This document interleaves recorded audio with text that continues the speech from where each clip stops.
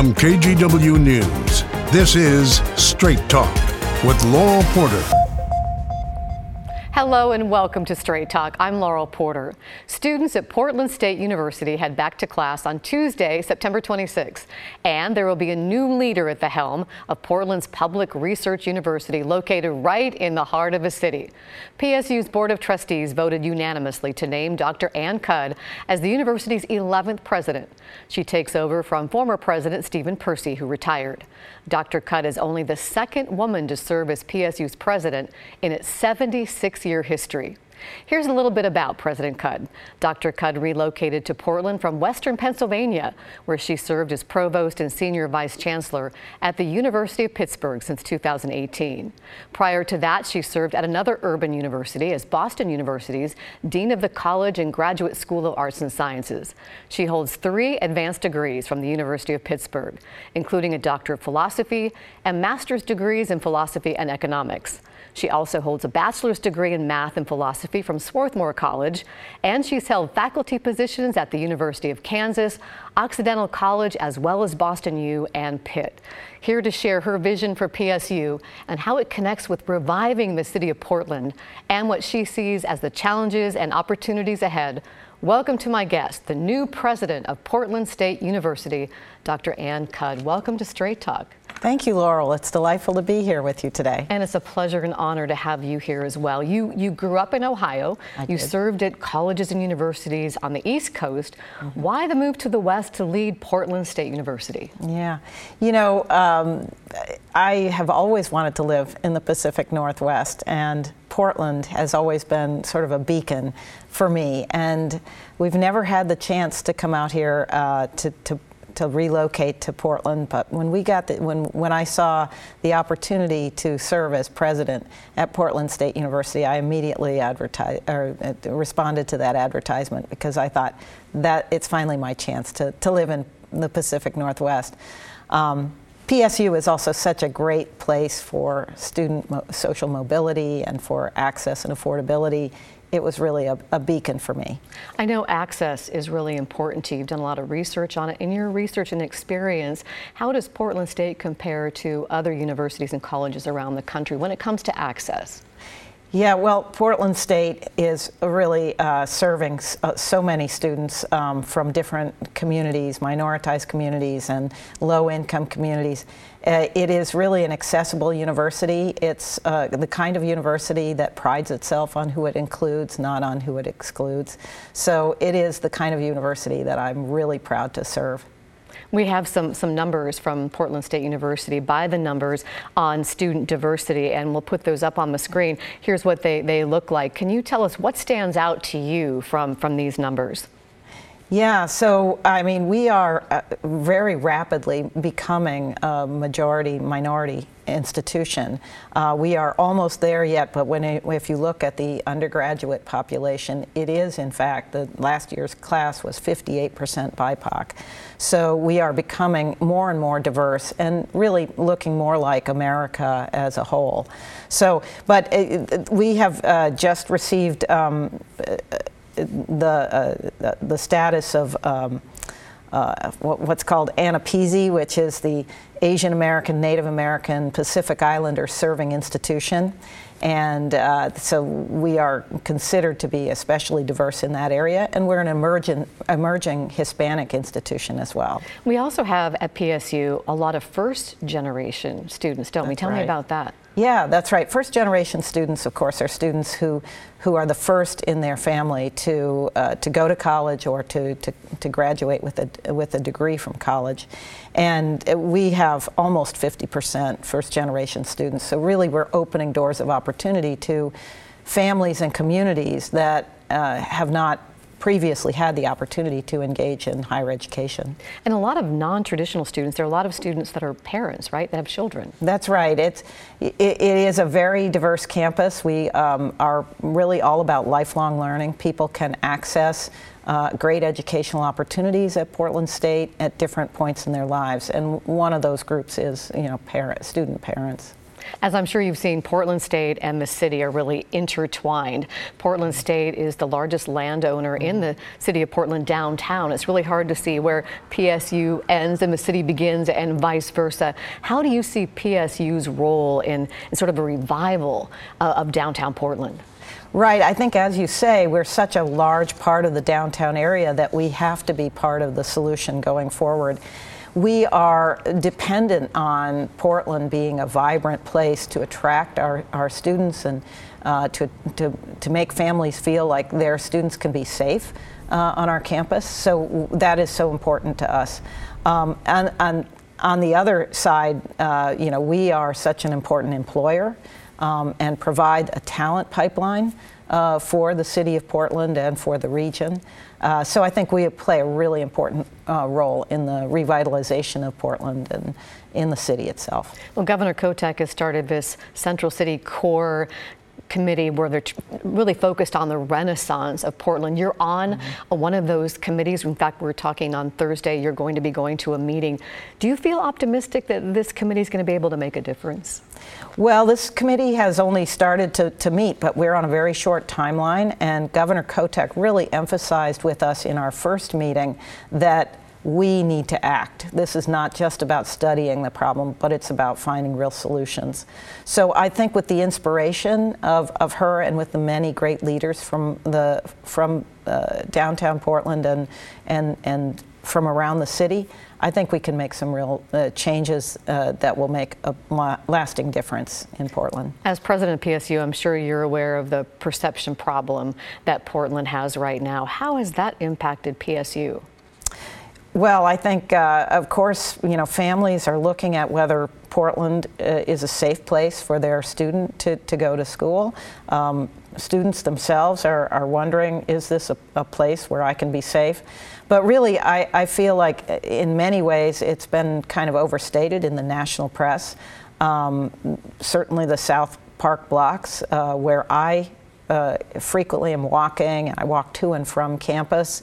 I feel very safe, and I think that if people come and experience it, they will find that they'll feel safe as well. As a relative newcomer, what's your perception of Portland? Yeah, it is such a beautiful city. The greenery. Of course, I've been here for the last 2 months when it's just been perfect weather. And it has been I just am glorious. Told that sometimes it rains. I think you're going to find that out next week. Yeah, I think so. But no, it's been beautiful, and I've gone to some events, some games, and some other events. I've been to the Portland Art Museum. These are just such great attractions. Of course, the Columbia River Gorge is just right there, and I'm looking forward to enjoying the coast as well as Mount Hood very soon. Let's talk about some of the challenges for PSU, and one of them is declining enrollment. PSU and the city of Portland, too, need to see those numbers go back up. Let's look at the trend over the last few years. And in 2018, before the pandemic, enrollment was over 27,000. That continued to drop through the pandemic, and last year was just over 22,000. And do you know where it's going to be this academic year yet?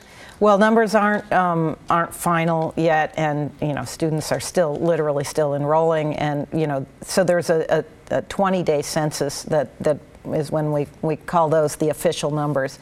So we don't know exactly, but it looks like we'll begin to sort of stabilize, maybe be down just a little bit overall. But our master's degree programs are on the rise, so that's one good place. Our first-year student is also up a little bit from last year. Our transfer student pipeline is still not as strong, and that really relates to the problems that the community colleges have had. Let's talk about that. Why the decline, and why the decline at community colleges? Right. I think there's a national conversation going on right now about this decline, and it's really a national problem in terms of declining numbers of students who want to go to college since the pandemic, and it's really a fairly recent phenomenon. So I think that we will be able to turn that around. But there is a declining public confidence in higher education. Student debt plays a role in that.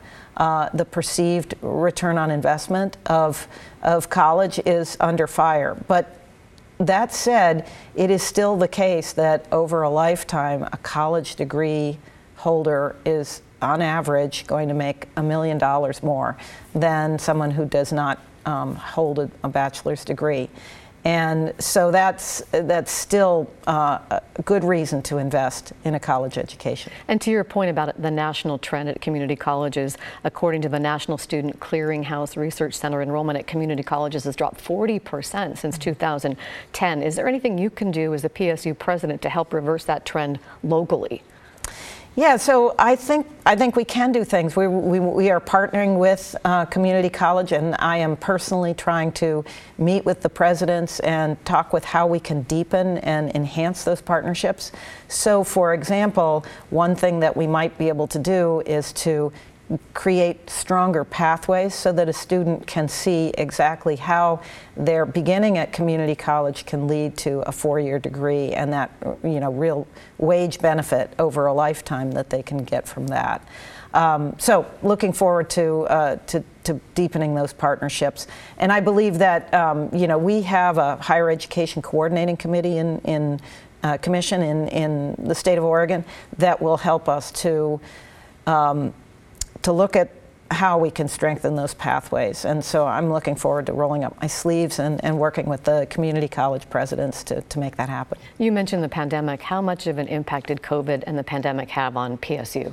Yeah, it had a very significant effect. Of course, and COVID is not gone, but I do believe that at this point we are able to, just use common sense measures and be back in person in order to carry on as we did before the pandemic. But the pandemic definitely caused us to move, to pivot to online, to pivot to remote work, to pivot to remote classes. And that was not great for many of our students. And you have a goal of trying to have a certain percentage of in-person classes now, right? That's right. Yeah, that's right. We have, as of last year, we were a little under 60% of our classes were in person. And I hope that this year we're going to get more closer to 80% of those classes in person. It is still great for us to provide some online opportunities, and that is a national trend as well, that there are many online opportunities. But what we want to do is provide those online opportunities where they make a lot of sense for student learning and for the flexibility for adult learners especially. With declining enrollment, how much has that affected the budget? Do you have a budget deficit you're dealing with? Yeah, absolutely we do. I mean, if students aren't paying tuition, that is our major source of revenue. Of course, the state also supports us considerably, but tuition is very important. So as we have lost enrollments, we have our budget has declined. And yes, we are facing a deficit that we're addressing. Well, it'll be a big challenge for you as president. Let's put up the tuition numbers right now, what tuition is like. With the budget deficit, do you foresee that you're going to have to raise tuition? Well, we will be looking at tuition as we go forward. I think it's always a conversation with state lawmakers as well as to how much we're going to get state support and where we have to actually pass that cost on to students. But I will say that we have a tuition-free degree program for Pell eligible students. Tell us about that, because that mirrors something you implemented at the University of Pittsburgh. Yeah, that's right. So tell us about your program at PSU and how it sets it apart. Right. So the program at PSU is a guarantee-free tuition for students who are in Pell eligible. And basically we can do that because those students get a Pell grant, and on top of that they get an Oregon Opportunity Grant. At the University of Pittsburgh, the way that we did it was we used institutional funds to match dollar for dollar the Pell grant. But Pittsburgh had such a high tuition rate that those doubling Pell did not completely get to the tuition level. So here at PSU, we're doing a better job of lowering the cost of tuition for our students. And tuition at PSU is still less than University of Oregon, Oregon State, right? That's right. How does it compare, do you know? I don't know what their tuition rates are exactly, so no, a little bit more. Yeah. I wanted to ask you about engaging with the community, because PSU's motto is "Let knowledge serve the city." How do you see that mission helping Portland solve some of its greatest challenges, like achieving climate goals, addressing homelessness?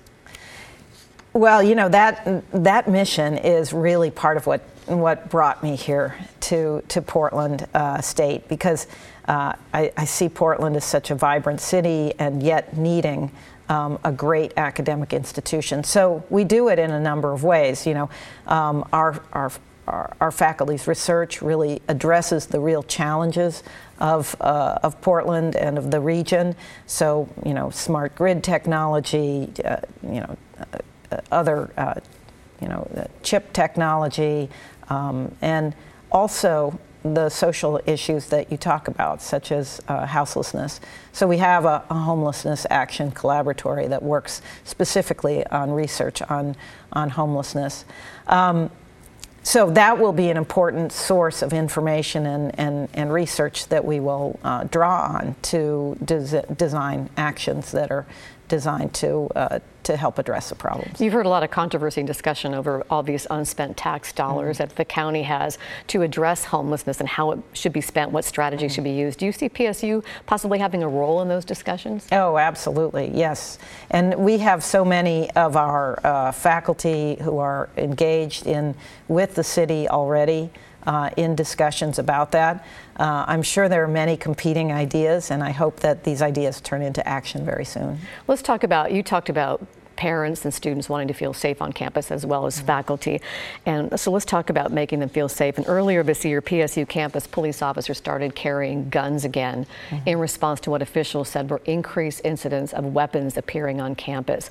That decision came from retired PSU President Stephen Percy before you. There are 9 sworn officers. So let's recap sort of this controversy at PSU over the years. On July 28th, 2018, campus police shot and killed Jason Washington, a black man who was trying to break up a fight outside a bar near campus. That led to protests on campus, and PSU created some unarmed positions at that time. Then after the murder of George Floyd in 2020, PSU eventually shifted to unarmed campus patrols, but now armed police are back on campus. Do you support that move? So I think that's a great recap of the history of that tragic event and the ways in which it has influenced how we look at campus safety. Our chief of police, Willie Halliburton, who had a 30-year career with the Portland Police, is really a very thoughtful and dedicated public servant, and has really designed the way that we do policing in a way that brings the least amount of force necessary. But when we found that there were many armed individuals on campus, we felt that it was imperative not to have our police officers be unarmed. So I was not part of the decision making, of course, at that time. But I do understand the reasons that we had to rearm our police. We're looking forward to a time when we can go back to an armed police force, but I don't know when that will be. So maybe reevaluate at a later time. Absolutely, yes. We have a committee on campus security that is constantly overseeing our police officers as well, and we're in constant communication with them. Dr. Cudd, it's time for us to take a break, but coming up, we're going to continue our conversation with PSU's president, Ann Cudd, and I want to ask you a question. I have a quiz for you. Which of these do you think is true? That President Cudd has run 15 to 20 marathons, or she was a competitive horseback rider, or competed in 4 different collegiate sports, or maybe this is true. Every summer she climbs a 14,000-foot mountain. We'll answer that question right after the break, plus more. We're back in 2 minutes.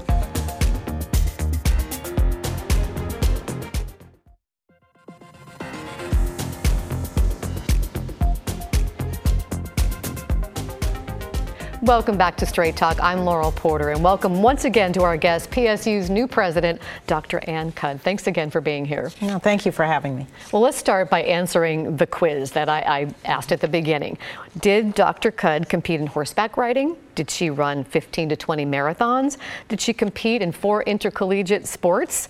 Or did she climb, or does she climb 14,000-foot mountains 18 14ers. Which is true? All of the above. A trick question. All of the above. Yes, Letter D. right. It's just amazing that you've done all those things. So all the marathons you've done, what do you have a plan to run the Portland Marathon?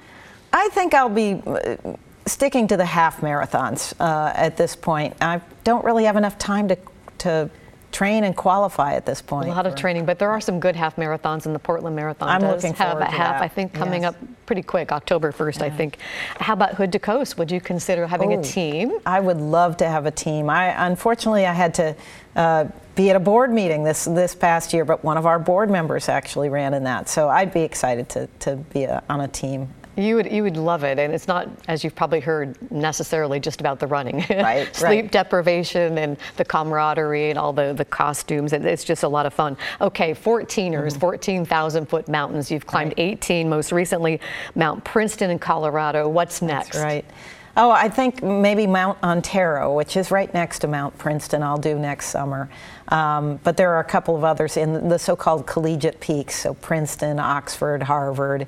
There are a number of mountains named after Yale. I've done Yale as well, named after colleges. Well, now we don't have those high mountains in Oregon, but Mount Hood's pretty high. And have you ever thought about climbing Mount Hood? Absolutely. In fact, one of our deans was telling me that he has plans to do it next spring, and I said, well, could I tag along? And so I think we're going to have a climbing party. Well, that'll be exciting. We'll want to come along, or at least get a few pictures. Yeah. So sports are really big for you, and the good sports town here. What are you looking forward to? It is. Oh, I can't wait to. I haven't yet taken in a Thorns or a Timbers game, but I can't wait to do that.